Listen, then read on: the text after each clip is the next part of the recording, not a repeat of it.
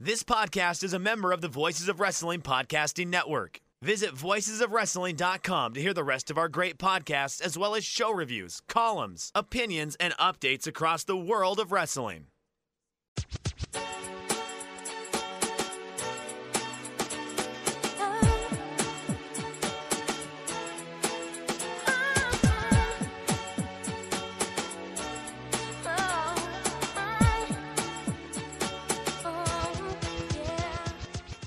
This is Everything Elite, the world's best podcast devoted exclusively to all elite wrestling and the elite extended universe. I'm AB, and this week that means Aaron's back, baby. ABB, maybe? I don't know, something like that. I'm here, I'm back. I'm also joined, of course, by Mike. What's up, Mike? Hey y'all, it's your old pal Aaron Mike Spears. I'm doing all right.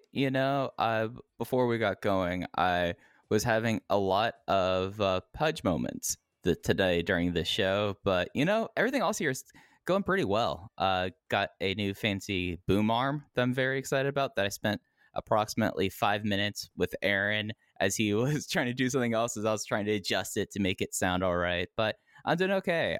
How are you now, Aaron, now that you're back into the thick of things? You've escaped the Sea Org, and now you're back amongst the living. I'm okay. This is my third podcast of the day, which I don't enjoy. I'm not happy about, but I'm happy to be here. I missed doing the show last week. I went a little crazy on light this morning because I missed the show so much. I got a new tattoo, and it's they do this gimmick now where they just like wrap it. You just put it in this shit for like 5 days, and it looks insane. It feels insane, and I hate that. So that's pretty much it. But Nate, wait, I'm sorry. This is like the replacement for A&D. Instead of using like A&D or other sort of stuff, now they have like a sleeve you put on for aftercare. So you clean it, you let it dry completely. You don't put anything over it, and then you do this stuff that's like, it's for wound care, where you just they're like little plastic sheets that like stick to your skin, and you just leave them on there for 5 days. So that's what I'm doing right now. Fair enough. Sorry, just point of information there. Sure. Nate is also here, aka Epitasis. How are you, Nate? I'm doing pretty good. I'm a little annoyed, first of all, that we're not getting Grumpy Aaron. I was promised Grumpy Aaron on today's AEW Light, and you're clearly not very grumpy. So I think that's false advertising. I think the fans have gotten used to Aaron being in a state of, what's a semi-diplomatic word to use here? Disgruntledness. And I think you're letting everybody down by being in a good mood. I don't know what happened. It's been an awful day.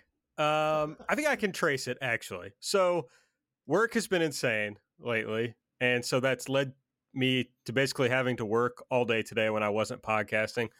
And I don't like working on the weekend, frankly. I don't like working in the evenings, which I have been. But, friends, after I got done working and did my second podcast, I took a little walk to a little place down the street called Dairy Castle, and I got some ice cream. Dairy Castle. Dairy Castle with a K. And it's this amazing place that's, like, I don't know, half a mile from my house. And they have like the biggest menu you could possibly imagine. And what I got was what they call a flurry, which is like, a McFlurry or what does Dairy Queen call them? Blizzard. A Blizzard. And it is so good. And that, I think, really turned my day around. Well, that will do it. A knockoff Blizzard will cure what ails you.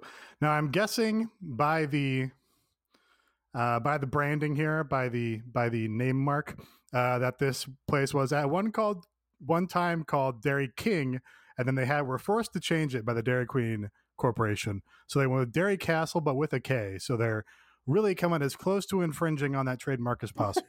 Well, I will say I posted a picture on my Instagram story that I was at Dairy Castle, and a friend of mine who went to high school in Louisville, who is about the same age as me, said that she used to go to Dairy Castle, go to there from her high school. So I think it's been called Dairy Castle for at least the past 20 years. That doesn't mean they weren't originally called something else, of course. No, but yeah, the king, the K makes me. Why Yeah. else have a K? yeah.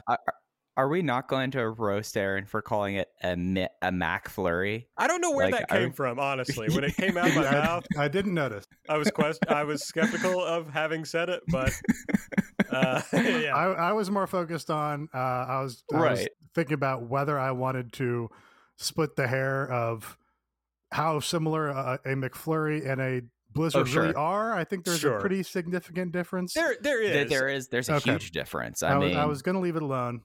Well, Yeah. And now we're here. This product is much closer to a Blizzard. I want to be very clear about that. But they Good. call it a Good. Flurry. Yeah, okay. So I just, I had to at least recognize that it's close to the McFlurry branding.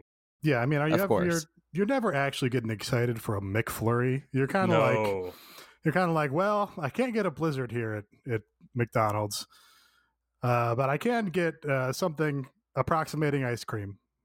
And then you have it, and then you're like, that wasn't worth it at all. No. Yeah. Literally the only time I would get a McFlurry is if Dairy Queen is closed. There's no Dairy Queen around. It's like, well, fuck, I guess if I can't literally, there's no way for me to go to a Dairy Queen, I will get a McFlurry. But this Flurry at the Dairy Castle is just as good as a Blizzard, honestly. Wow. Okay. Yeah, it's a great thing. That's So exciting. it turned my day around a little, and then this episode of Dynamite didn't piss me off as much as I felt pissed off. I think these like Friday Dynamites. I might even call it a good episode of Dynamite. I don't know if I'm, out on a limb there, going crazy. No, I think it was good. But these Friday Dynamites have really pissed me off. I mean, they've been bad. And I wasn't excited about having to watch the show on a Saturday night, to be honest. And but it came through, so I'm in a better mood than I have any right to be. So, How is everybody's Bosch watching coming? I haven't had a chance to watch any yet. yeah. Mike? I mean, I just got an Xbox Series X, so Congratulations. yeah. I was able to get one somehow without paying anyone for a finder's fee with it. So I've been caught up with that lately. You know how long it takes to download 2 terabytes worth of games from Game Pass? I do, because I do download games more than I play them. Right. Yes. Although I have to say, so I when I got my Series X, I was upgrading from the free Xbox X that I won from Taco Bell. Yeah. And they did some magic where I literally just unplugged one, not even from the wall. I unplugged one from the power cord. They used the same power cord. Yeah. So I just plugged in the old power cord, plugged in the old HDMI cable, and then I logged in, and then I don't know how they did it, but it felt like everything was on there and ready to play within moments. It was an amazing technological feat by the good people in my.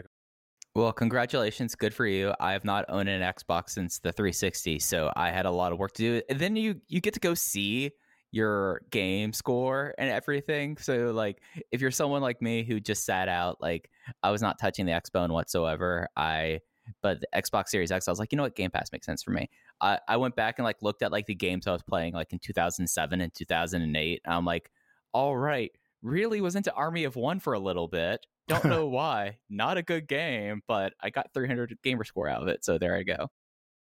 Yeah, that was a trip down memory lane. I was like, wow, I played a Tiger Woods PGA golf game for 40 hours in, 2008. That doesn't sound like me, but sure. Mike, I hate to blow up your spot here, but when you posted about buying the Series X, I first of all had no clue what it was, and I Googled it.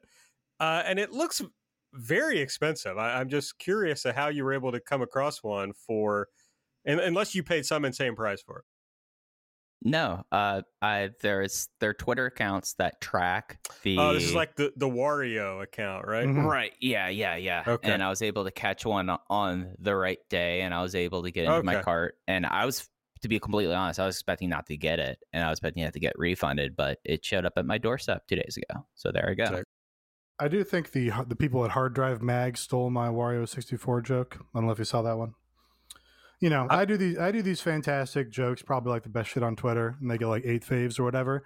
And then Hard Drive Mag or some big account will post the same thing like a week later and get like 62,000 faves. But yeah, this is an ongoing problem. Been going on 10 years at this point.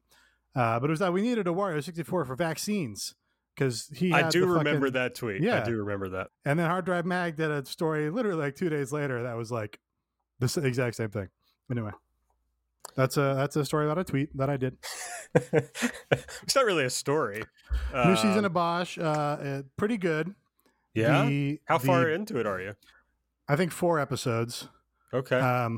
The Bosch and Maddie scenes are like worse than ever. But I enjoy their badness, like when they have their stupid, heartfelt conversations on the gorgeous, overlook of Los Angeles. Just unbelievably dumb, but I like it. And yeah, pretty prepared? good. I was gonna say, are you prepared for the IMDb TV spinoff that's just made so they could have less people there and non-union? Yeah, no, I'm not happy about that. IMDb, the branding, maybe the only branding in terms of streaming service that's worse than Amazon Prime. Like it's Amazon owned by Prime, the same people. Yeah. Amazon Prime already feels like, you're watching on fucking Walmart TV or something. IMDb is whatever is sub Walmart. Farm and Fleet TV. I gotta say, I'm pretty excited for this new show about Bosch starring all the people from Bosch. It sounds good to me. No, but okay. First of all, you're canceled because it's all a scheme to get out of paying union wages to people. Yeah, I have heard that. That sucks. So you are canceled for that. Yeah. And also, I'm pretty sure IMDb TV, you can't just pay for it and watch it. You have to watch it for free with fucking ads, which is hell. Oh. Yeah. Oh, that's miserable. They're ruining Bosch, and Jeff Bezos should be, put in the stocks for this crime. Yes. I've been to street fight shows. Mostly this crime. Right. I've been to street fight shows, and I thought Kill Jeff Bezos was going a little far, frankly. But this, no, I draw the line here. Yeah, it's not right. It's fucked up. I expect better of Bosch. I expect better of Maddie. I expect better of J. Edgar. What about Money others. Chandler? Do you expect better of her? Money Chandler has a hot storyline this year. Does she? Yeah, that's probably the thing I'm most interested in at the moment. So if you're, Aaron, if you're enjoy the defense attorney's perspective side of things, it's finally starting to come around and pay off this season. You could say I'm a money mark. Hey, I think I will. Thank you. All right. If you want to know more about our thoughts on Bosch, you can follow us on Twitter at EverythingAEW. I'm at Aaron Like the Car. Nate is at Epitasis. Mike is at Fuji. Hey, subscribe to the podcast. You just type in Everything Elite, whatever podcast app you use. Hit subscribe. It's real easy. If it's the Apple Podcast app that you use, give us a 5-star rating and review. And if you want to support the show, the best way to do so, of course, is to go to patreon.com/everythingelite. Shout out to all of the patrons who are listening live right now. And you could do that every week if you go to Patreon, subscribe to the right tier, of course. All right, we'll kick this off. As is customary, I miss doing this. I mean, I didn't miss it at the time, but now that I'm doing it again, I miss it. So it's time for Elite or Delete. It is the part of the show where we talk about what we liked and didn't like from the show. Also, that's what we do the rest of the show. Nate, you're up first. What was your favorite part, your Elite pick from this week? So yeah, pretty strong episode, I thought. Really no... we'll find things to delete. But in terms of the in-ring, I was pretty much enjoying all of it. I will give my Elite selection to the main event, I think, because it most exceeded my expectations. I knew this was going to be a challenge from Jungle Boy where he's valiant and he does his best and he's a plucky babyface and he gets a couple hope spots in there. But comes up short and isn't able to beat Kenny Omega, and maybe there's some hijinks with the Good Brothers and all these other guys. But I really thought the crowd, especially, enhanced and heightened this match to a level where I got much more into it than I was expecting to.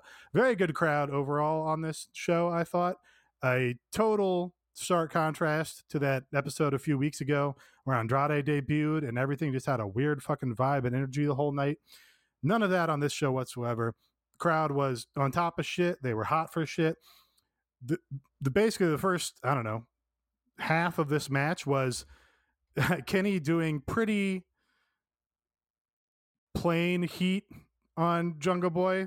He was not doing a lot of exceptional heat spots. There was nothing where you were really like, oh yeah, no, that was some great action. But the crowd carried the whole first part of this match, I thought, where Kenny was beating him down and then Jungle Boy was just getting his little hope spots. And every time he did, the crowd fired up and they were so behind Jungle Boy and they popped instantly for his moves. And it really made it feel like a big world title match where something meaningful was on the line and they wanted their guy to win. And that was just so novel to me in, Major League American Pro Wrestling. And then as it got into the later part of the match, it really started to pick up. They had, a whole bevy of moves and spots and ideas to go through. Jungle Boy had 2 different counters to the One-Winged Angel, which, I think meets that little test for a match like this, where is there a moment when you think, oh my God, Jungle Boy actually is going to win this. And I don't know if I ever really thought that, but I did. I guess the standard I would apply is a reasonable person could watch this match and think, oh, Jungle Boy might win this. So that was exciting. I enjoyed the match. I like Jungle Boy. The crowd obviously loves Jungle Boy. They went crazy for the snare trap move, which is funny to me. He's over, and this was hot, and it was a really solid, big title challenge for him. And I think next time they go to this, Jungle Boy's got to start being in the position where he starts winning these big matches. Yeah, the big thing that got me in this match, and this is when it clicked from being a very good match to being a great main event and great title match, was when in the first snare trap, I don't know if you caught this, Nate, but out in like the back from where they had the camera set up for it, you could see Jungle Boy's family freaking out that he locked in the snare trap. And at that moment, I was like, all right, they did their job here. Like, the big thing was to get the crowd to buy into Jungle Boy having just a remote chance of winning this match. And they did so. And I thought that the work in this match was great. This really reminded me of one of my favorite match types. And that is the touring champion meets the local up-and-comer. And that's what this one had that vibe of. And Jungle Boy, it's interesting. We were talking about this in the Discord. For a guy at his point of his career and through his AEW tenure, you would suspect that his stronger performances would be in tag or trios matches where like he's just not left all by his lonesome there.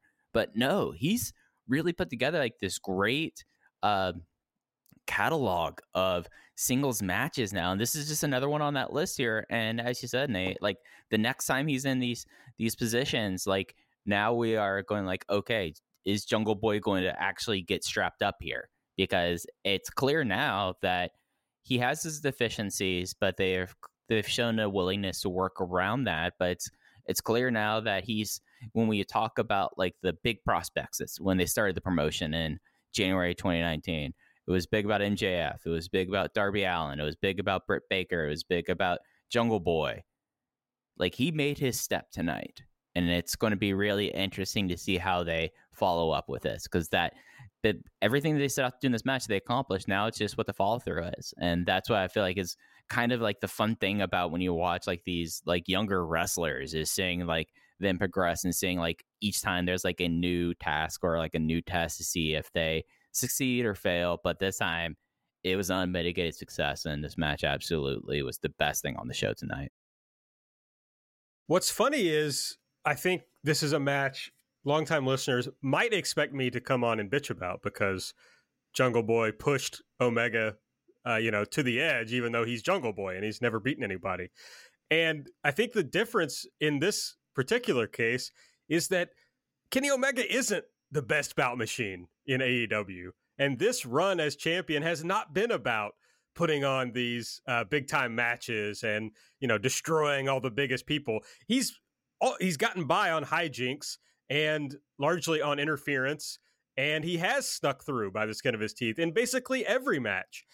So I thought it made sense here for a guy like Jungle Boy, especially when they told the classic story of getting all his buddies out of there at the beginning of the match. He's just got to go one-on-one with Jungle Boy, and he had a tough time with him. So I think that worked out, and the story made sense.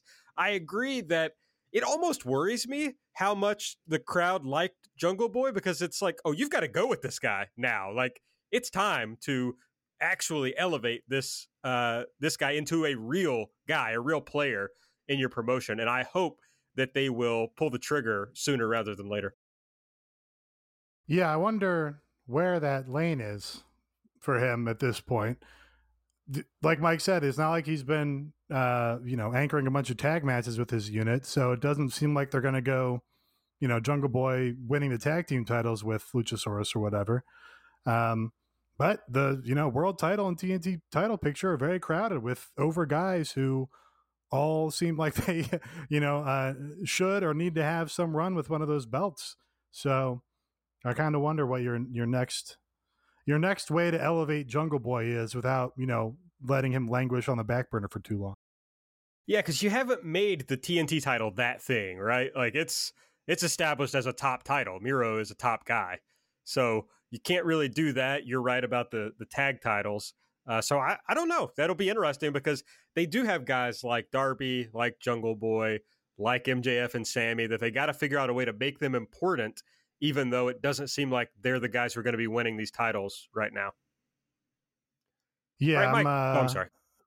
Raw was talking about Jungle Boy needs to go to Mexico and get some character as the, hot heartthrob, and come back with a refreshed gimmick or something. I would almost pitch maybe you have Kenny lose the top title to somebody else, and then you have him drop one of his other 2 titles to Jungle Boy. You probably don't want to do it with the AAA title because presumably he's going to lose that to somebody in AAA. I wonder if you can get away with having him drop the Impact title to Jungle Boy, and then Jungle Boy can eventually lose it to somebody on Impact. What about the real TNA World Heavyweight Championship? That would be good. Well, actually, I don't know. I wonder if the stink would come with it. I think that's part and parcel at this point. The great thing, though, about later having to lose either title is no one would have any idea that it happened. So if you just never mentioned it on AEW, it'd be fine. Right. I mean, the plus side is that they could do a title switch to Jungle Boy with the AAA Mega Championship. AAA would probably be like, fine, that sounds great. When are you getting the title back and losing it to the guy? That works for us. So, I mean, they could. They could pull a Inoki Backlund if they really wanted to. All right, what was your favorite thing from this show, Mike? I mean, it sounds like this match might have been your favorite thing, but hit me with your next most elite pick. Well, there's a lot of stuff on this show that I had a great time with. Like, this was now that it's fresh TV, it's not pieced together from a taping from weeks before. I think the thing that I really enjoyed in this, and just like this one like instance, was Tully and Conan. I felt like that Conan coming in, there's way too many, there's an abundance of managers in this promotion, and adding in Conan, that's just adding more to the pot.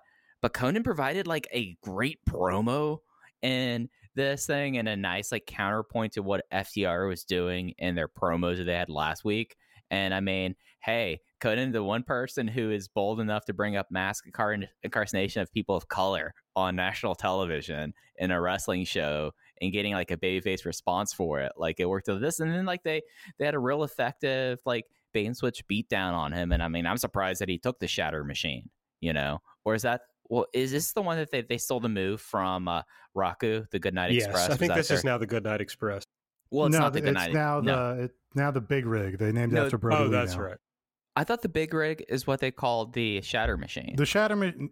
Yes, this was none of those. The Shatter Machine became the Goodnight Express, and then they immediately changed it to the Big Rig. Because they had to respect Raku. Right. Well, and then right, Brody, yeah. And more importantly, Brody, but also Raku. But yeah, no, this segment was really well done, and like the bait and switch. Yeah, I mean, in AEW, there's been an abundance of like these beat down bait and switch kind of things here, but all the work leading up to it, and of course, Conan bringing up the fact of, I thought that Conan like was uniquely pointed towards Tully, and I feel like it worked really well here. Yeah, Conan killed it. I had no expectations for this at all. I was like, oh, fucking another FTR talk segment. It'll be, cool to see Conan or whatever, but his relationship with Proud and Powerful is not really clear, so you're kind of getting muddied waters on that front. But then Conan came out and just cut like a fucking awesome promo that the crowd reacted to big. He had just a ton of content. He really kind of crystallized the story I think they were trying to tell last week with this, like, oh, you know, FTR and Proud and Powerful were from two different environments, but we, you know, kind of have these similarities in how hard life has been or whatever. Conan, you know, came out and was like, fucking underlined it and put a period on it and is like, here's what this means. Here's why Proud and Powerful, you know, knows this shit better than you guys. Here's why we're the fucking baby faces in this feud. And he fucking clowned all the other old guys in this promotion who can't cut a promo and keep your interest and do something exciting and, you know, pop you and all of those other things. He came out and he's like, no, here's what it looks like when a guy just fucking talks to another guy for 4 minutes straight and is interesting and exciting and gets you fired up about something. So I was like, hell yeah, love that. Love to see Conan now. Conan needs to get Vicky Guerrero out of this promotion. Conan needs to manage Andrade. Conan is the man. And then, yeah, the angle afterward, like, it was pretty obvious that it was FTR immediately upon them entering the arena and being on camera. But you kind of didn't care. It was like, yeah, okay, I see where they're going with this. But Tully did do the one good thing that he was going to do in this segment, which is after Conan got, you know, dropped on his head, did the big Conan booms. That was very amusing to me as a, you know, previous Conan podcast listener. Yeah, I was, as you were, Nate, I was pretty skeptical of this happening, but it really took me back to, like, there's been times that I'm like, it's very funny that Conan was like one of my favorite wrestlers in the world in like 1998 or whatever. And listening to this promo reminded me exactly why that was, because I didn't give a shit about like who could do moves or whatever. What I cared about was he was really cool and he talked in a way that was compelling to me. And that's all I cared about. He did. His rolling clothesline was a cool move. Oh, yeah. So he did have that one good move. But yeah, no, you look back and Conan, you know, Conan lent the outsiders like all of the, what's the good word to use here? You know, they were cool, but Conan was like, no, you're like young and urban and cool. And that all came from Conan. Yeah, he was authentic. Yes. And in a way they were. And to quote Dave Bix's fan, they swagger jacked Conan, but they made it work because, you know, they're big charismatic superstars also. Yeah. But without, Conan is what really afforded the NWO and especially the NW Wolfpack, like that real contemporary coolness where it's like, no, this is of the time. This is today. This is modern and young. Right. This is not, you know, just old guys being big and whatever from the other. Yeah, I was definitely, I mean, imagine what I looked like in 1998 in like Eastern Kentucky, and I was hitting the Viva La Raza, you know? I mean, it was just, it was real to me. It was very serious to me. So, yeah, but this was a reminder that the problem was at the end of this segment, I wanted to see Conan versus Tully. I mean, you know, and that's concerning a little. But I don't want to see that. I don't know. I mean, they're the people who seem to have the real issue. But I think you're right, Nate, that Conan was able to, I mean, he did say a lot of the same things that Santana and Ortiz have been saying, but he like made you feel it in a different way. And that's exactly what I discussed last week, which is these teams all have good content for this promo that they're trying to set up, but you're not, the way that video package last week was edited together, you didn't feel any of it. It was all like, okay, I'm reading lines off a stat sheet or whatever. Whereas Conan is like, no, I'm Conan and I'm real and I'm telling you the truth right now. Nate, I was listening to the documentary the other day. I did see you searching the game and I was like, why is he doing that? Well, I've been going through this top 250 hip hop albums of all time list. Oh, I was going to say, it's not on the Rolling Stone list, is it? No, I took a break after 250 Rolling Stone, and then I wanted to listen to some more hip hop. And The Game is like toward the bottom of this list.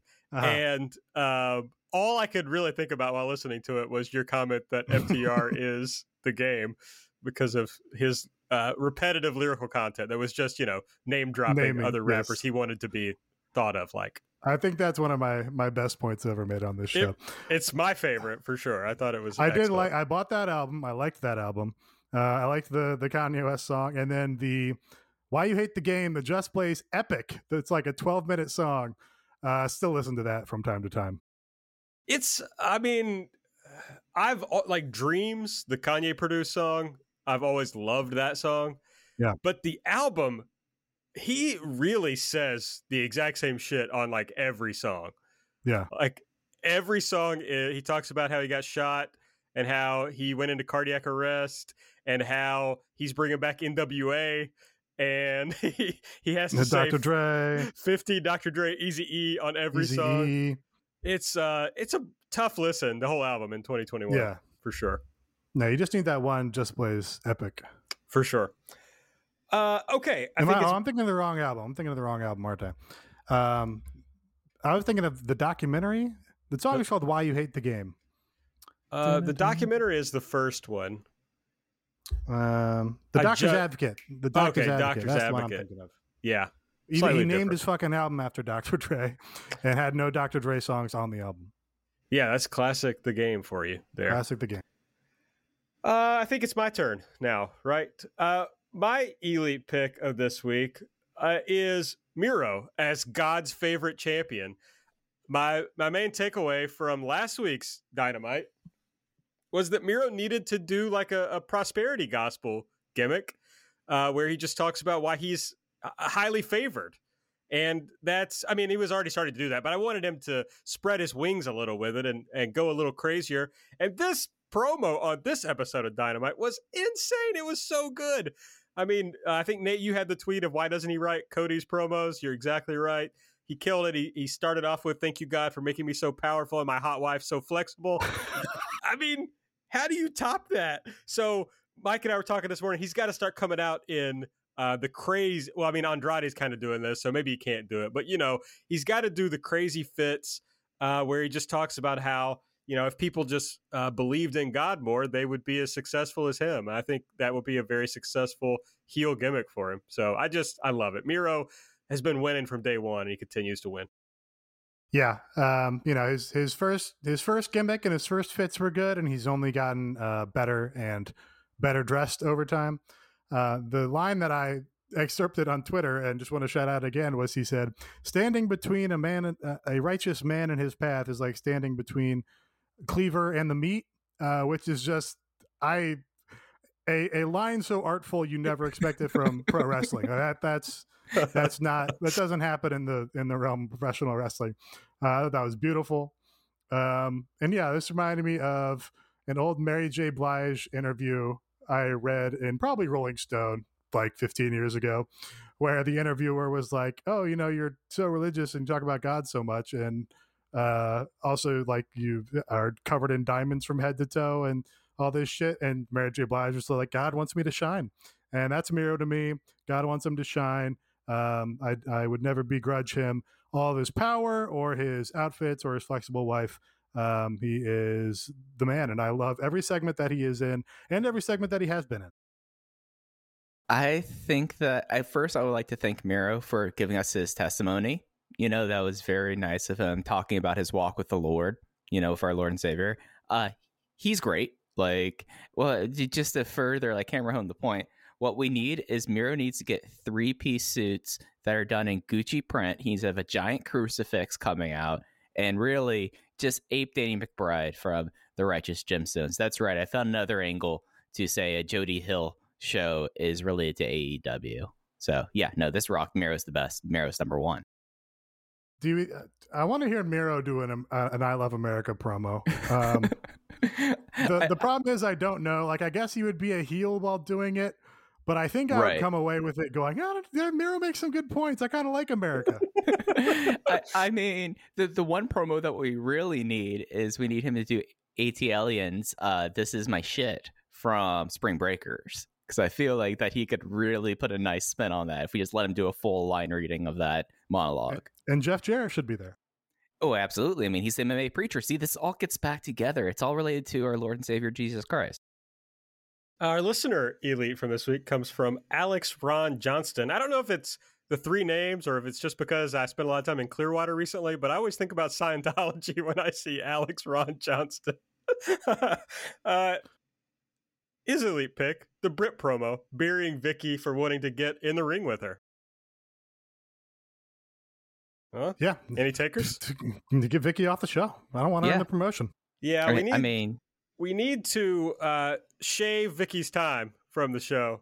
And folks, today's episode is brought to you by Manscaped, our go-to for men's below-the-waist grooming products. And folks, Manscaped has a new product alert. Can somebody do sirens? Nate?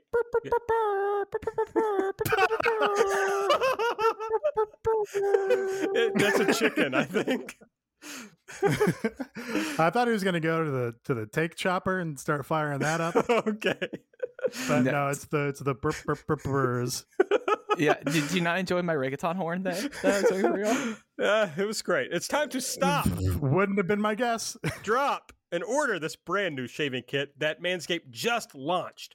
They're introducing the Ultra Smooth Package, a specialized groin shaving kit to help you buff, protect, and smooth your most sensitive areas. So here's what you got in the Ultra Smooth Package. You got a crop shaver. You got the crop exfoliator. You got the crop gel. It's time to crop that bush of yours and get right to the roots with a discount just for you. You get 20% off, free shipping at manscaped.com. You just use the code THISIS. So this is from the Legends, who introduced the electric ball hair trimmer. Now they got the razor and set to get you trimmed front to back and side to side, I think I would say. So here's the deal. It's hard to shave your balls. I think everybody would agree with that. You got, I don't know, I haven't seen either Nate or Mike's balls, but if they're anything like mine, they're wrinkly. The hair is just hard to get to. You got to I don't know. You got to spread it out really to get them really close. A problem. It's a full routine. It's a full routine. It is. Not a problem with the Ultra Smooth Package. It's 3 steps. 1, crop exfoliator. So after you wash yourself, you use this exfoliator. I've used this. It makes me feel great. I'm going to be honest. It reduces the risk of ingrown hairs. Then you use the crop gel. So you can really see where you're shaving with this unique clear shaving gel. That's just for your groin. It's got 4 essential oils. And then step 3 is time to shave. They got the crop shaver designed just for shaving the groin area. 3 precision blades, extra wide lubricating strips. It's not your average razor. It's smaller, thicker, with a micro comb bar that allows for the best shave possible from any angle. And all these products are vegan, cruelty-free, and sulfate-free, so you know your manhood is in good hands. You got to get up close and personal with the best tools for the job. It's the Ultra Smooth Package from Manscaped. You get 20% off, free shipping with the code THISIS at manscaped.com. That's 20% off and free shipping with the code THISIS at manscaped.com. Your balls will thank you. All right, time to talk about the things we didn't like from the show. And I know this is a show where we liked more than we didn't like, but Nate, I'm sure there's something that you think we ought to kick off. And maybe it's Vicky Guerrero. You already referenced it. Yeah, it's Vicky Guerrero. This was incomprehensible to me. The initial angle where they introduced Andrade to me was incomprehensible. I can't believe they fucked it up that badly. Last week, I deleted the Andrade segment, I think. Did I? Maybe I did. Because it was the sit-down interview with JR, which was like fine. It was okay, but didn't really do anything to fire this guy up after the absolute debacle that his introduction was. This week was maybe the worst of all 4 weeks that he's been in this promotion. He comes out after one guy has been introduced for a match. Vicky does her stupid 15-year-old shtick that everybody hates. She's going to make an announcement. Andrade's standing there. The fucking next segment has already started. And then Matt Sydal is introduced. Matt Sydal brushes right by him. Mike Sydal stands there, gets in Andrade's face, and Vicky and Andrade back down from the Yoga Monster. Mike Sydal. This is dumbfounding. This is incomprehensible. This is maybe the single stupidest thing that's happened in AEW. I don't. What was the intent here? To remind you that Andrade's in the company. They would to have been make sure that Mike Sydal goes over. Yeah, if this is part of the Mike Seidel push, then okay. But it seems like an expensive push for Mike Seidel. I have a theory. TJ Hawk texted me at the end of this segment with 2 words: political hit. And I think I've just decided this is payback for Andrade demanding creative control. Oh, motherfucker, you think you have better ideas than I do? Here are the shittiest ideas I could possibly imagine. You're done. Also, fuck Conrad Thompson. I think it's also, there's some Conrad Tony Khan heat, maybe. It's a shot at him. I did, honestly. I started to type the tweet that was like, are they trying to make Andrade look as bad as possible? Because that's what, him not being on the show and not mentioned at all would have been better than what they did. They made this guy fucking come to Jacksonville for this. Imagine you had to drive to Jacksonville so you could stand on a ramp, and then you could be like, oh, Mike Seidel, and then you could turn around and leave.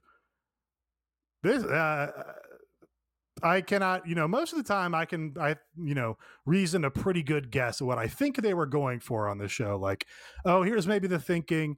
They were trying to establish this or do this other thing. I cannot even guess what the intent of this was. Are we supposed to think that there's actually a big announcement? But it's so important and so big that when Vicky can't, number one, wait, so Vicky can book whatever fucking match she wants, but she can't get a spot on the show to do a big announcement. Did Cody book all the spots for big announcements for the next year on Dynamite or something? This was god awful. I'm mad about what they're doing with Andrade. And yeah, I was going to say, oh, they should maybe give the AAA title to Jungle Boy or something. Presumably Andrade is going to win the AAA title from Kenny Omega. I have to guess that's what AAA wants to do.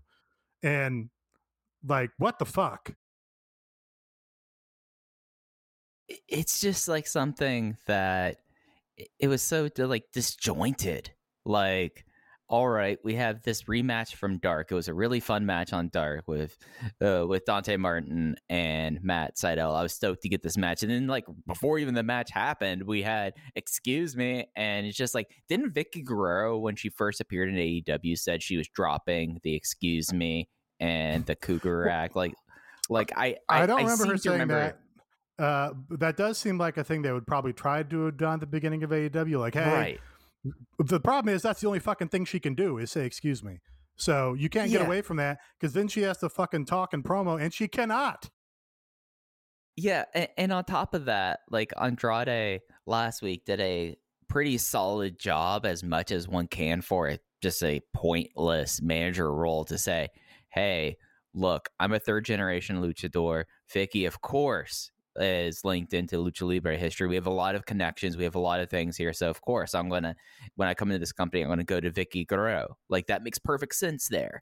But then you have this here, and Nate pretty much hammered all the big points here. I think Andrade was just there so he can do his Jiro Eichmann and show off that his jacket was embroidered El Idolo on the inside. Because that was all he did. That was all Andrade did. He came to Jacksonville to come out before the second match of the show and to show that his jacket was embroidered El Idolo. Like, that was it.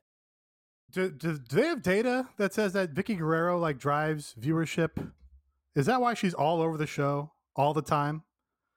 Maybe like you could just like have Pentagon win matches instead, and then you'd have like a Latinx star instead of putting Vicky Guerrero up and down the show to make every segment worse. Thoughts, Aaron? What's funny to me is like the whole thing with Vicky, like obviously some part of it was they wanted to keep, WWE wanted to give Vicky money, which they could have just given her fucking money after Eddie died, since, they killed Eddie. But the whole thing was a rib on her. Like, they knew she was bad, and they put her on TV to put her in humiliating and embarrassing places. And have her at fucking Edge and stuff. Right. So, I mean, they were fucking with her the whole time. It was never that she was compelling on TV. People hated her, and not in a good way. And so now they're just using the same act, but putting it on TV like we're supposed to like it or enjoy it. And it's never been something that was supposed to be enjoyed in any real way. So it's fucking it's hard to understand. I did find a quote from her. She said, this is before she started, or right when she started. She had just done the first thing with Nyla. She says, well, and I have to remember, too, that I don't want to be the same character that was at WWE coming into AEW. It's time for me to reinvent myself. Oops.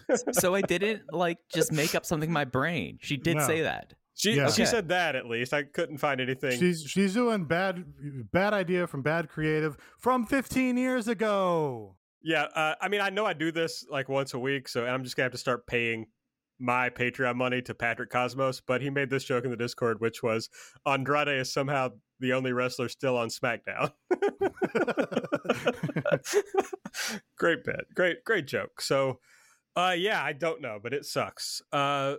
Mike, anything else you thought sucked from this show? Well, I mean, there's a lot on this show that I really enjoyed. Just the general MJF stuff.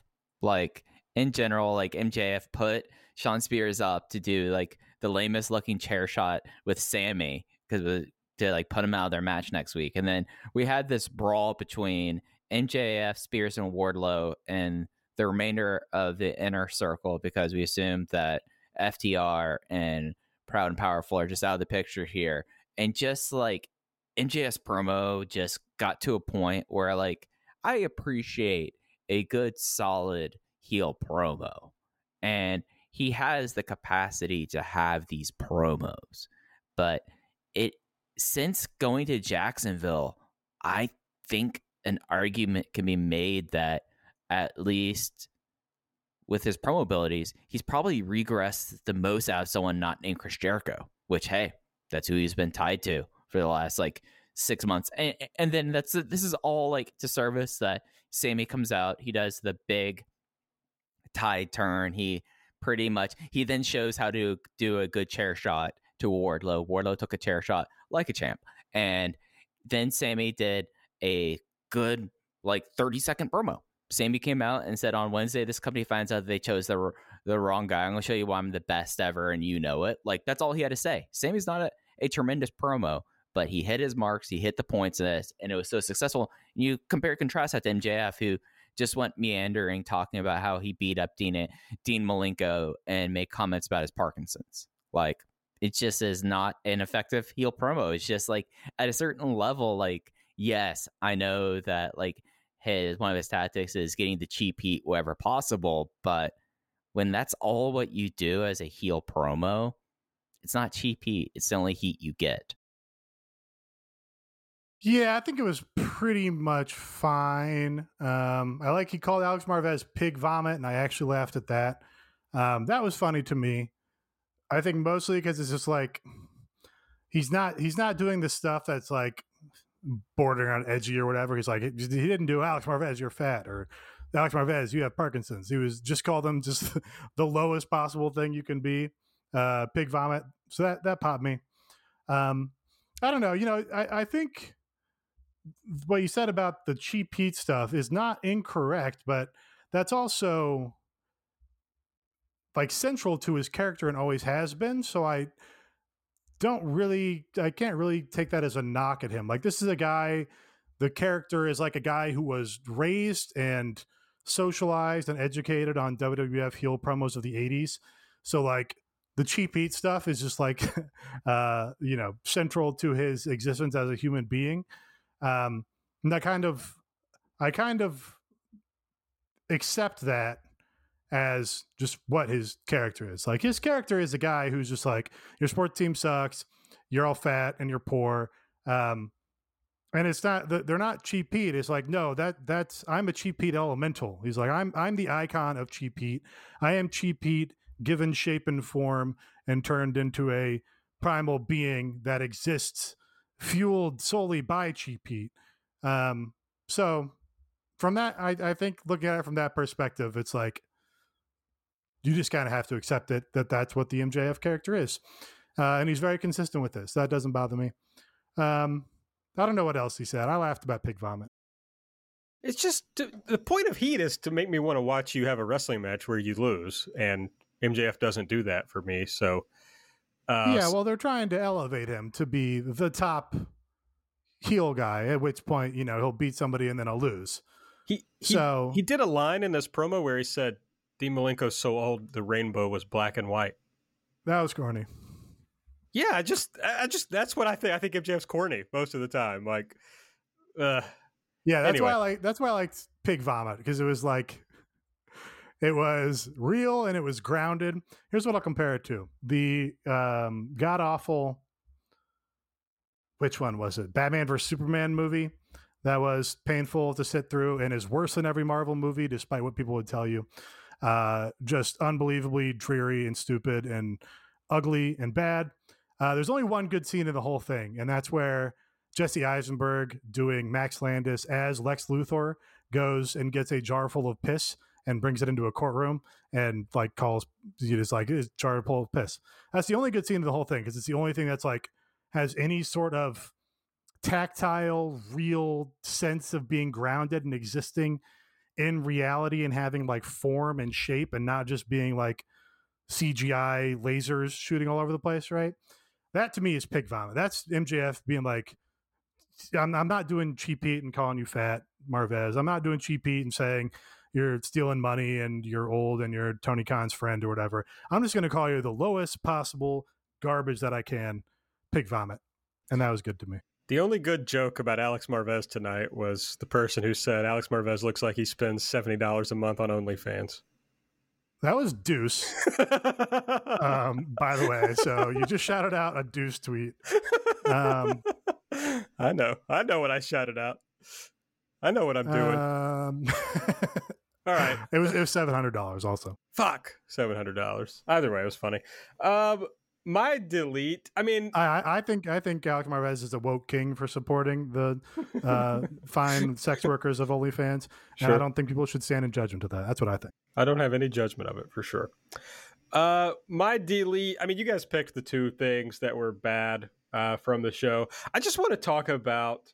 I'm sorry to do a mic here, but their editing is really starting to irritate me.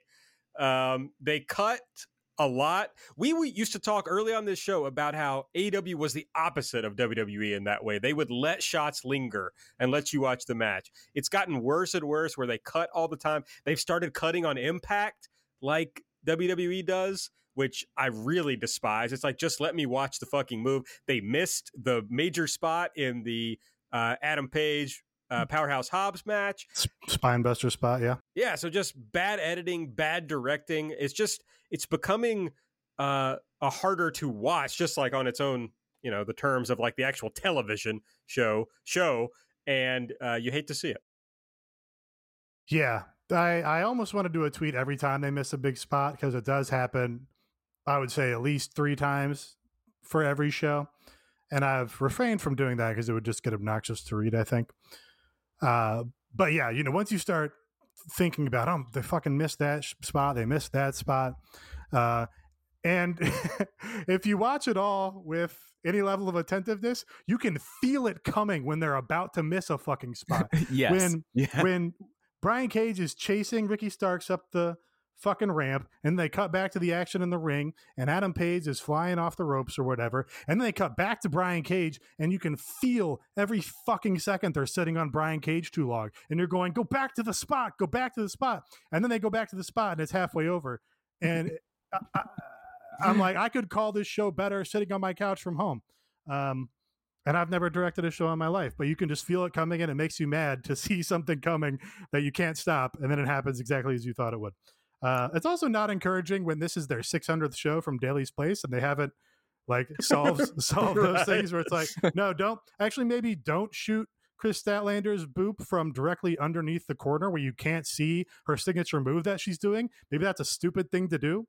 Now they're going to have to go do that in 1,500 different arenas across the country. And that's does not inspire a ton of confidence. They should have better direction. Thank you all for finally understanding my plight. And this is what happens, Nate. Just last week, we were going, hey, it doesn't sound like that they ADR things in a wind tunnel with a cell phone anymore.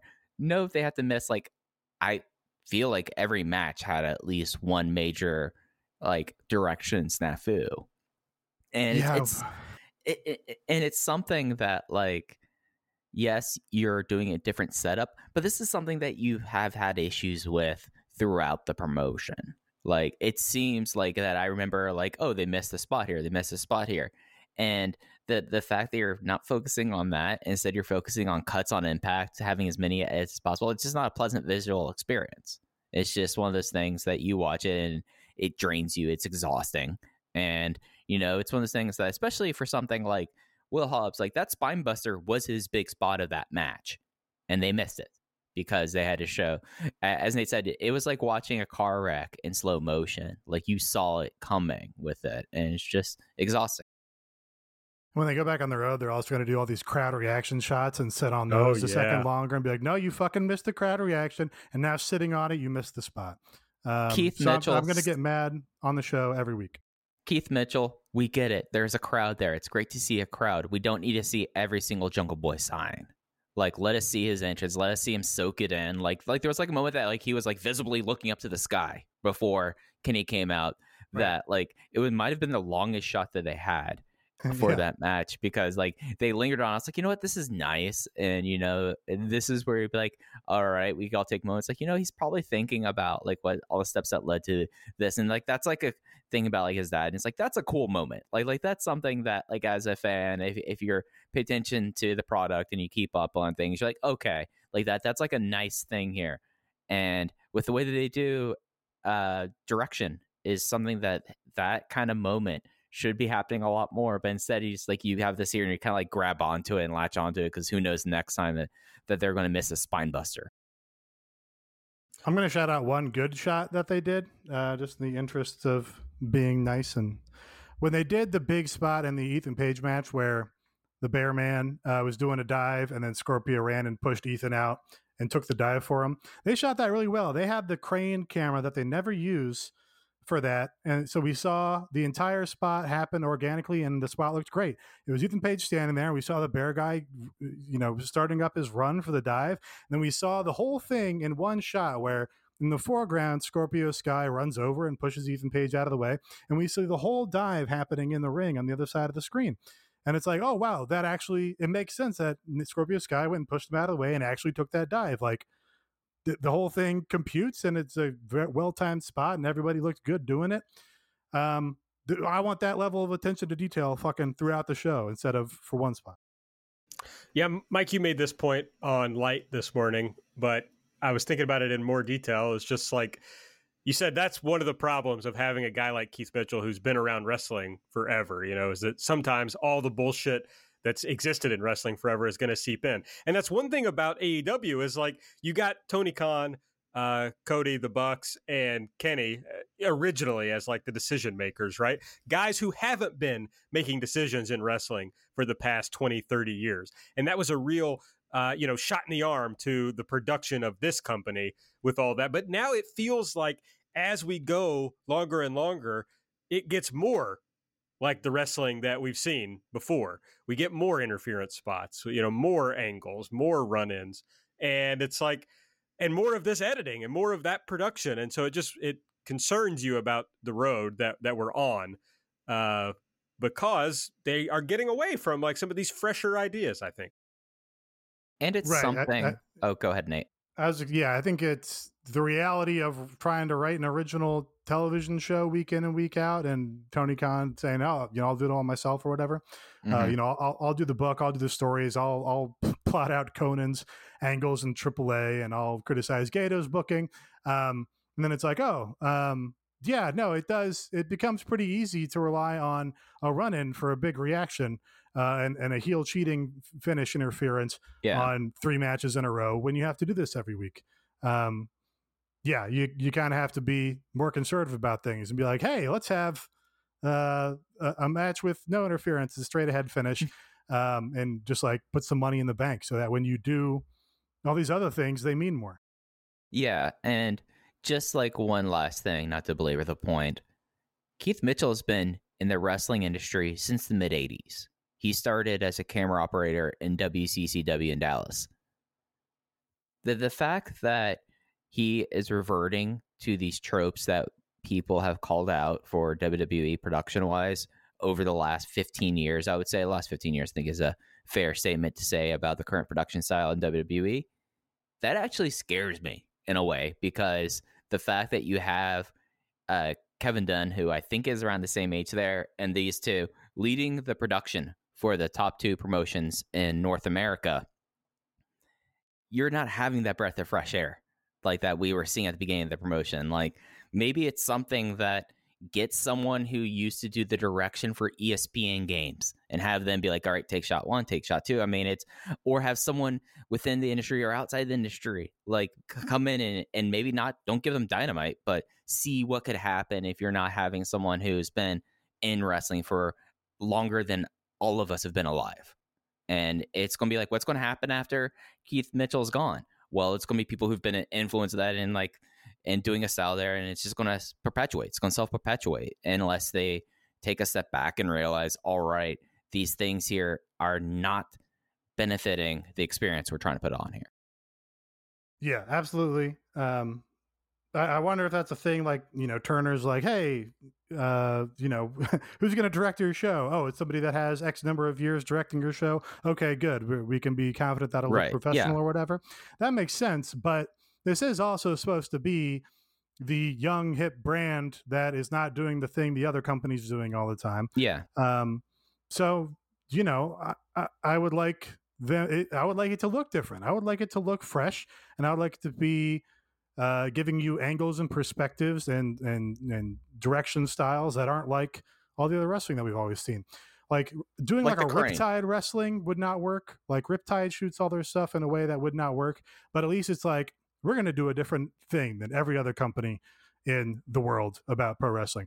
Even like half the fucking audience came from New Japan and watching Kenny Omega and the Young Bucks in New Japan. Like New Japan doesn't shoot like this at all. Like New Japan is steady and wide, and they let you watch the match.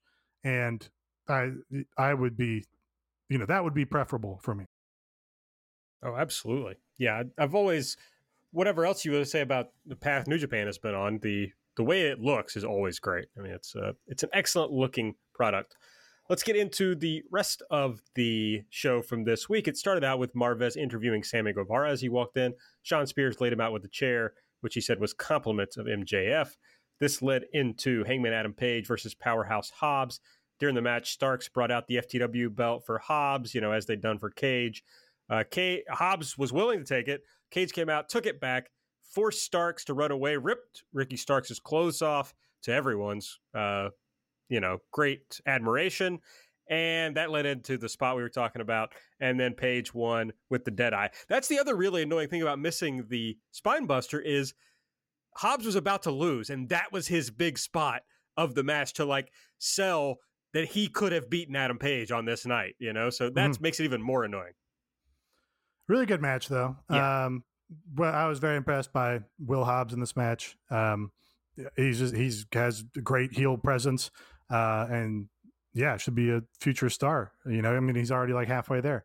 So this was a really good start and open to Dynamite. And another one where it's it wasn't blow away, kick out after kick out. Young Bucks tag special. Well, we're going to do a blow away match right off the top of the show and blow everything away. It was like a nice sound story match with two good workers, but just kind of let you settle into oh, this is good pro wrestling on this show.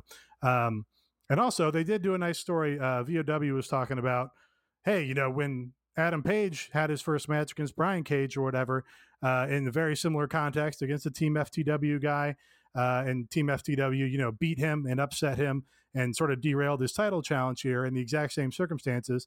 You get some nice continuity, a nice little story where it's that's where we were. And now Adam Page has developed. He's come along because of what Brian Cage is doing and, turning face or whatever. Adam Page is making forward progress because he didn't fall in those same traps. He came out of this with a win. So, you see that they're now building Adam Page back up for that world title challenge.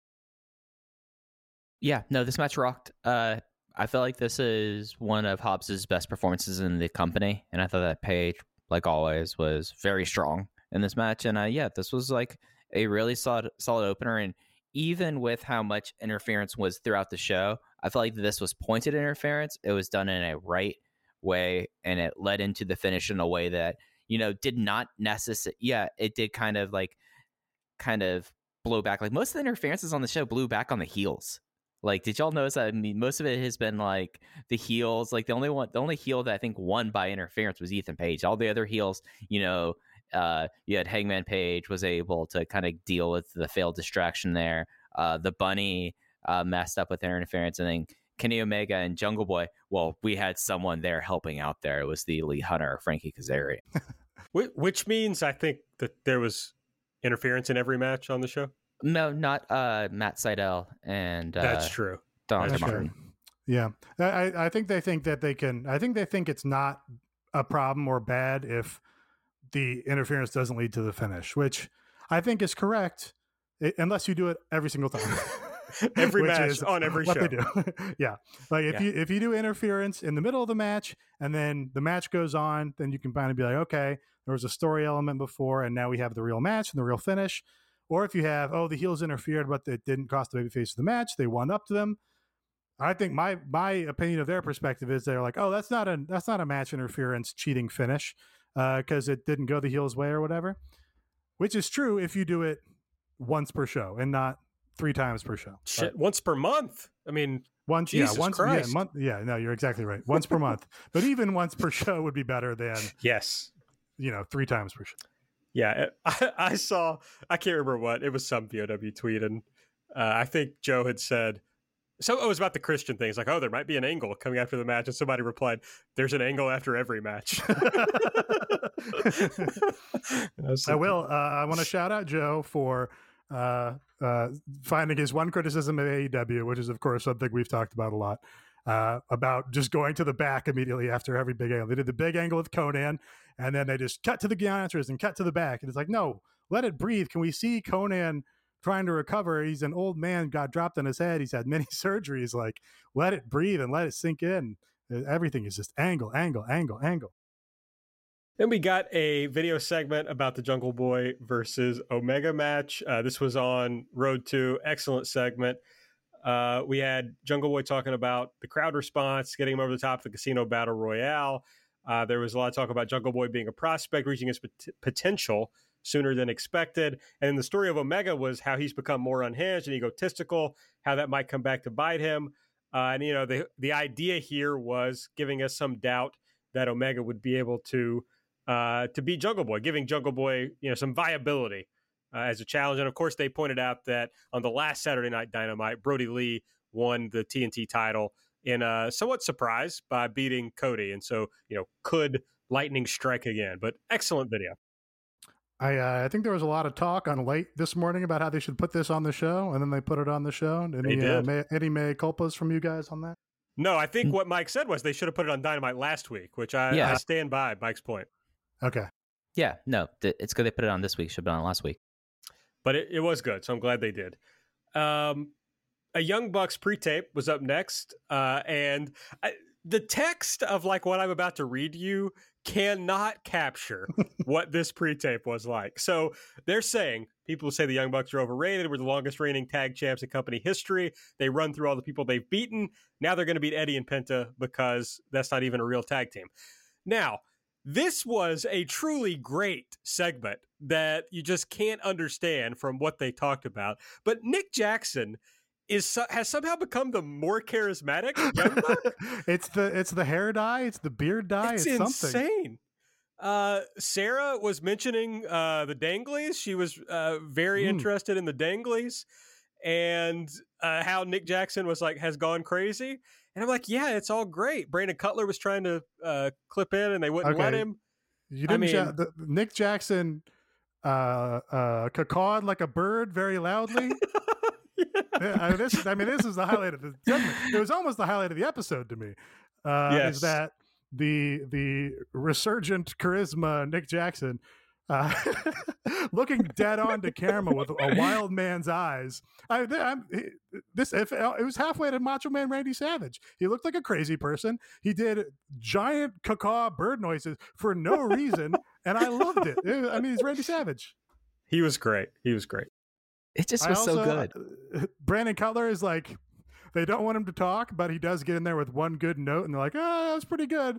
And then he's like, he pumps his fist. He's like, "Yes, I got one in." The only thing I love that. Great crony. The only thing I wanted them to do differently there was when Nick was like, "Oh yeah, that's good." Then I just wanted him to say that line, like as if Cutler had not said it. That would have been perfect. Yeah, just this is it's something that like they've done it again. They found like new manic energy that just works so well across it, and you know that they have taken the idea of they look insane and have made it into a character choice, and it's become one of the more entertaining things on TV. Oh, it's great. I'm going to watch it again after we're done taping, just because Nick Jackson, I think, found his mojo when he started doing the Merch Freak on BTE, which is where he was like Chris Angel Mind Freak, but about selling Young Bucks merch. And he would do magic tricks and look like a weirdo at the camera and be shirtless and like waving around Young Bucks dollars. And he's channeled that, I think, into his new Bird Call Randy Savage character. Yeah, but it had all been really good. But I think what led to that great tape tonight was learning that while the Young Bucks themselves were vaccinated, Sasha Banks was not vaccinated. I think that's really what pulled him over the line. Yeah, no, I'm I love the Young Bucks. I don't care. So they continue to surprise and just be very entertaining. Yeah, they're great. And then we had the Tully Blanchard and Conan segment that we talked about, and then Matt Sydal versus Dante Martin with the Andrade thing that happened, and then Sydal won this match with the Lightning Spiral. This was a great match that sadly everyone's going to be like, oh yeah, Andrade had his thing that just made no sense, but you know, Dante Martin is great. And especially when you consider like how young he is and how little he's been in the industry, and you see him doing this stuff now. Like, I know that Nate, you pointed this out, but I know this is in picture. They had this spot where it was Dante Martin near the corner, was on the outside, and then Matt Sydal did like his slice leg lariat through the ropes and caught him with it. That was just insane. Like, this match rocked. Like, if it wasn't for, I would say actually, with the exception of the main event, this was my match of the night. I thought that this was tremendous stuff. Yeah, I was leaving this one for you to pick as your elite, Mike. I thought this match was really good.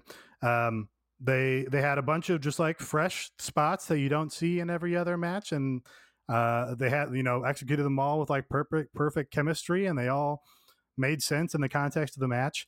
And somebody said it on Twitter, maybe it was Grant Akuma, talking about how they also had all these different pin traps and pinning attempts come in, logically from these cool spots that they were doing, but they all looked like they were struggling in every single pin. You could see, the legs stressing against the other guys. They were trying to trap the legs for a pin and everything.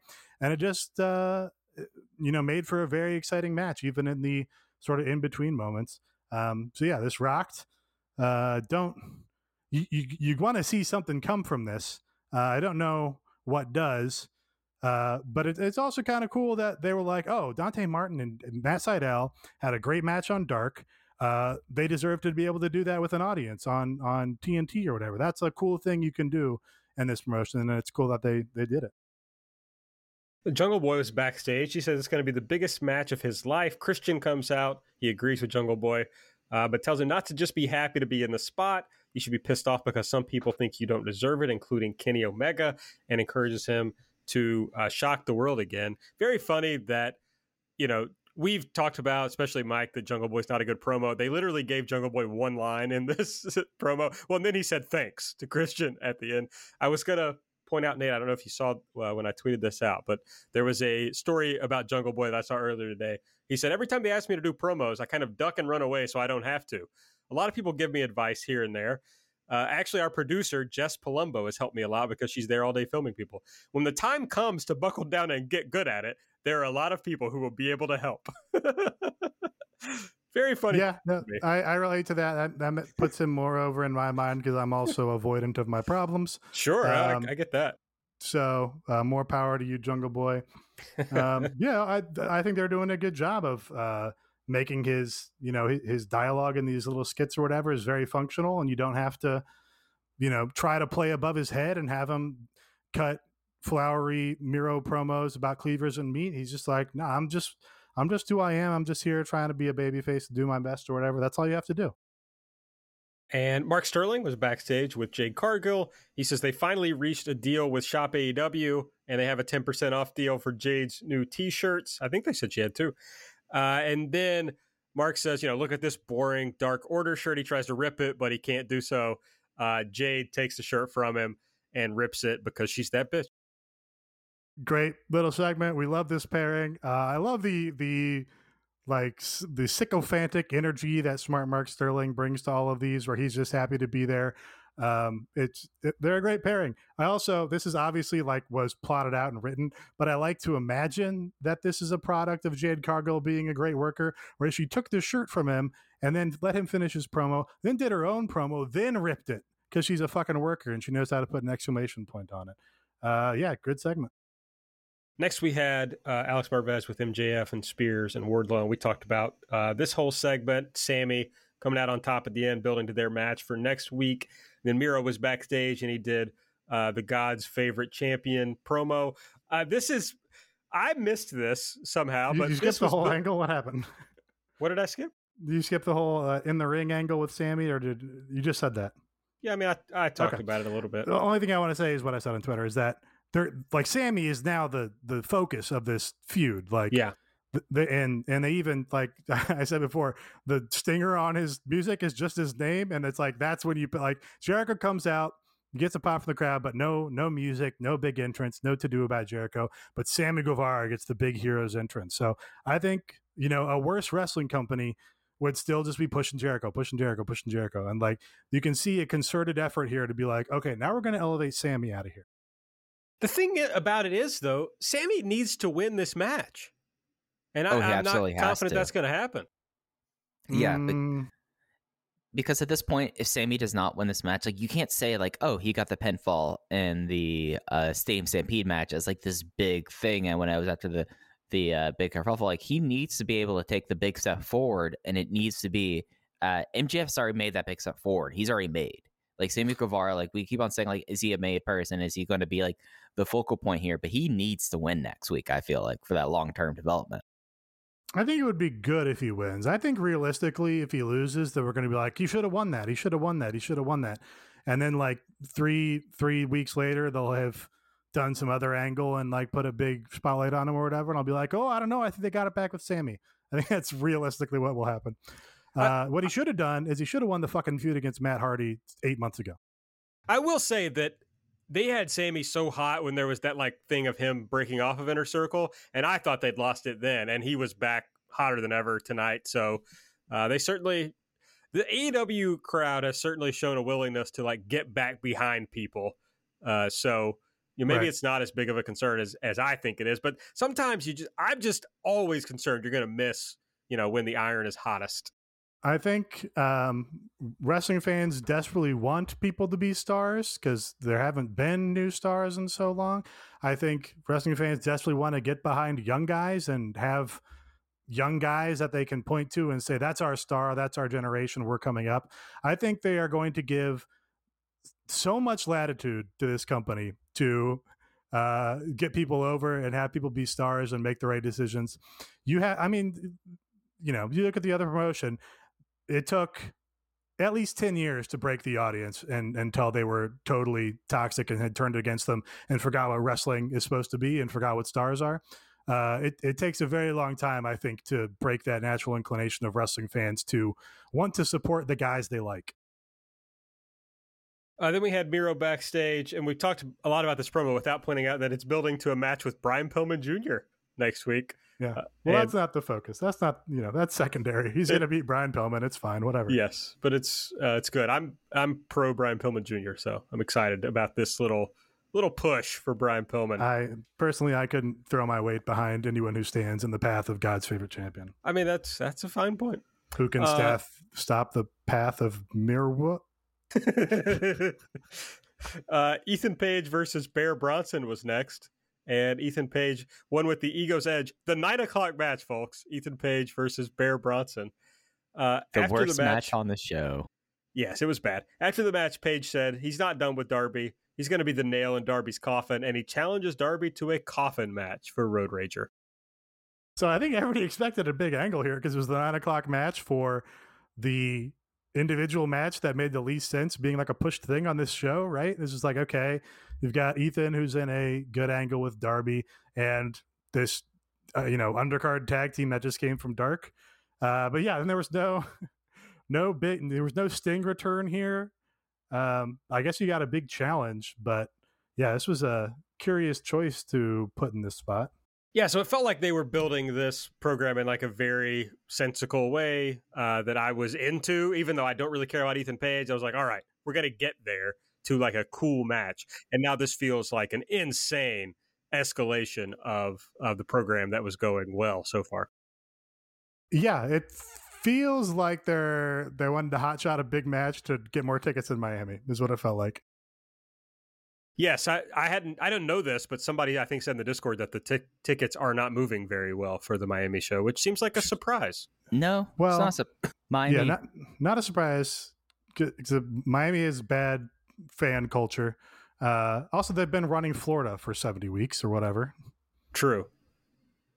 If you're really a hardcore AEW guy, you've probably gone up for a pay-per-view or 2 or 3. Right. We got the Britt promo. She's mad at Vicky, but she'll send her home with a prescription. Vicky cuts a promo. Nyla's coming for the women's title. Vicky's involvement in this. I just cannot give a shit about it, even though I'm high on Britt and Nyla. No, yeah, it kills the angle. She's got to get off the show. I have to, I have to excise my Vicky Guerrero demon or something, so I stop saying that on every show. But Chris Statlander versus the Bunny was up next. Chris won with the Big Bang Theory. After the match, the women's division is so important that after the match, they did an angle that didn't involve any of the women. Blade attacked Orange Cassidy. TH2 came to help. Blade retrieved brass knuckles that Orange took from the Bunny during the match and hit Orange with them. Also, the finish centered around the men. Yes, also true. I guess that's probably like they think, oh, well, we don't think our audience cares about the women's matches as much. So we're going to try and prop up the division by putting our big star Orange Cassidy in there. I can see their logic on that. But it doesn't create stars, though. Right. It's just like a whole problem with this promotion is a lot of self-fulfilling prophecies. It's like, okay, if you treat it that way, that's how it's going to turn out. Also, if you chase ratings constantly instead of trying to try new things and build new things, the same shit is going to be the stuff that pops the ratings. Like, that's how it's going to happen forever. So yeah. It's just it's frustrating. QT Marshall is backstage with Tony. He was mad that Brock Anderson won the TNT Wrestler of the Week last week. Tony asks him about the upcoming match with Cody. QT says he's here on Dynamite doing the work, unlike Cody, and he hopes Cody gets cast in a superhero film, and goes away. All right. I didn't pronounce film correctly the first time, so I just wanted to make sure I stuck it in my brain. Brian Pillman Jr. is backstage. He says, it sounds like Miro has a Messiah complex. Yeah. Are you listening, Brian? Come on, buddy. Hey, Brian Pillman Jr. knows what a Messiah complex is. I was impressed. That guy seems dumb. Maybe Miro wrote this promo for Brian Pillman. And Brian says, but you just want to pick fights you think you can win. I mean, I think that's the point, frankly, Brian Pillman Jr. He says, well, I've got a complex too. I was born on the wrong side of the tracks. Very strange line from Brian Pillman. He's going to put Miro's ego in check. That was it. He had his own unique fit wearing a mesh champion football jersey. Yeah. He posted a selfie earlier, and Sean Ross Sapp was in the replies saying, I'm jealous of the outfit, to be honest. That's all. would love to see Sean Ross Sapp in this outfit. It's like, yeah, no, what you're jealous of? We're all jealous of the body because he's got like a super Adonis body or whatever, so it doesn't matter what he wears. Yeah, try it out, SRS. Let's see you post it. Post that fit. PTF. That's right. Eddie and Pentagon were backstage with, I forgot to do a listener delete, and it was from our listener. So long ago. It was a day ago. Yeah, Danny H., who said Alex Abrahantes with Penta and Kingston was his thank delete. you. Thank you, Danny H. Yeah. By the way, if you fucking reply to me on the account where I say get rid of Alex Abrahantes and you're like, no, I'm going to mute you. So be aware. I mean, it's fair. Nate mostly deals with the Twitter account, so I have to let him do what he wants. If you're going to reply that, you need to provide a proof of your Patreon purchase that you're an $8 subscriber. Otherwise, mute. Nice. Eddie says you took people out in wrestling. I take people out in real life. You only care about your egos, the titles. Like fucking Eddie standing anywhere in proximity of Alex Abrahantes hurts Eddie. Eddie looks less cool standing next to Pentagon Jr. because his fucking goofball is on the end of the screen. I mean, what? He looks insane. I've never heard Nate so fired up about anything. He's so mad about Alex Abrahantes. You put all this money and investment into Eddie Kingston, the coolest fucking guy in your promotion. And then you got him over Alex Abrahantes in his shiny jacket. Well, I mean, he is too fat. If he was he would be better doing a racist gimmick, is the truth. Okay, now that's the truth. Let's stop with things we can't take back. I mean, we don't have to name call. What? How's that a name call? He would be more interesting if he was doing a racist gimmick where he's an Arab sheik. That's the truth. All right. Which suspiciously has been erased from the internet. Interesting. The main event, Kenny Omega versus Jungle Boy for the men's world title. The Elite Hunter, Frankie Kazarian, played an important role. Omega won with the one-winged angel. After the match, Omega went to attack Jungle Boy, but Christian made the save. Matt Hardy and the Hardy family office attack. Christian almost gets the kill switch, but the Young Bucks sneak up from behind and super kick his ass. And all the heels celebrate together. And they do big tear faces, and Matt Jackson does his fake crying. And then, what was it? One of the Young Bucks was doing like the Jeff Hardy thing and was trying to get Matt to do it with him. And Matt started to do it with him, but the fucking director missed it. It was a good, fun little heel sold.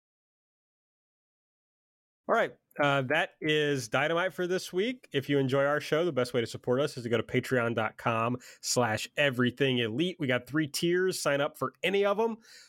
We didn't have a bonus show last week because, well, there was a lot going on. So we brought you an extra long edition of Light to make up for that. And we put this episode live for the $5 subscribers too. So congratulations.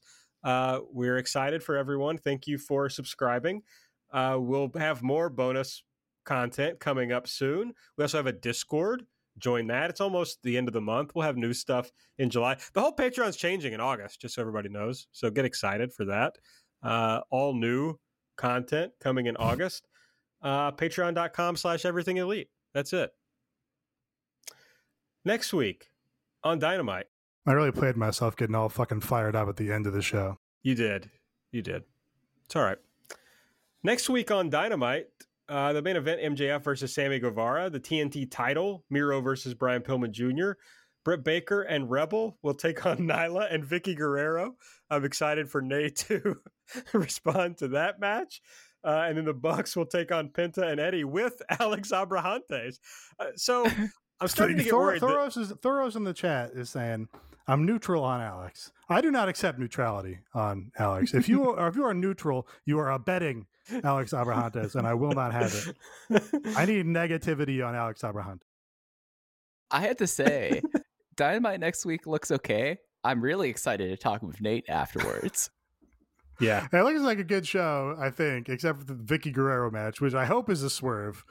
If it's not a swerve and it's just this is their data indicates that all the attention and as far as women on the show goes to Vicky Guerrero, then they have to throw out the data. They have to get a new audience because it's not acceptable. All right. Well, that's what's going to be on Dynamite next week. We'll talk about it on the show. We'll be live, so sign up for the $8 tier and listen to us live on the show next week, or you get the replay forever for the rest of your life. You can go back and listen to the live version. And this episode, you're not going to know this if you're listening to this on our podcast feed, but there was a big malfunction in the middle of the show, and you'll never know that if you weren't listening on the live feed. So, or unless you listen to Aaron saying it just now. Yeah, but you didn't get to hear it happen. This is a tease for well, something you can't hear. Even the patrons are missing out because the real action was Mike doing like throat cutting motions at us, like, oh, it's dead. I was like, Mike, if it's dead, then why can't we talk? Why do we need to stop? You can't talk because we were going live.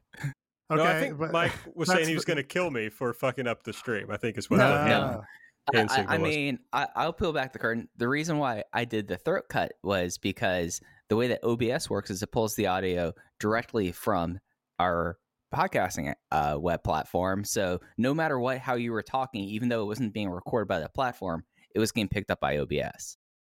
Okay, but why do I care? What difference does it make if it gets picked up by OBS? I think he's just saying the live listeners could still hear it.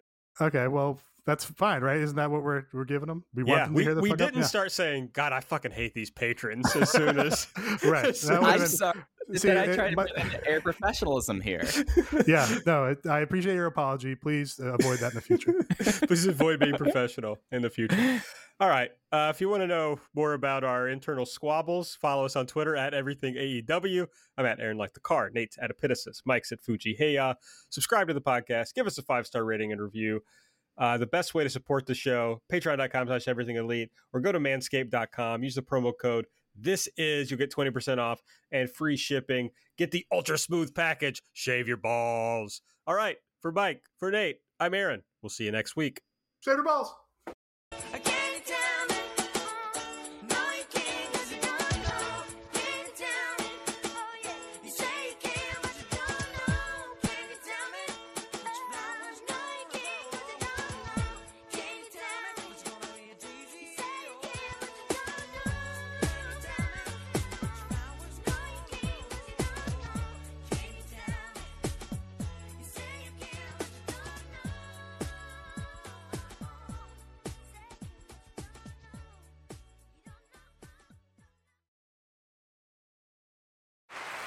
Hear that?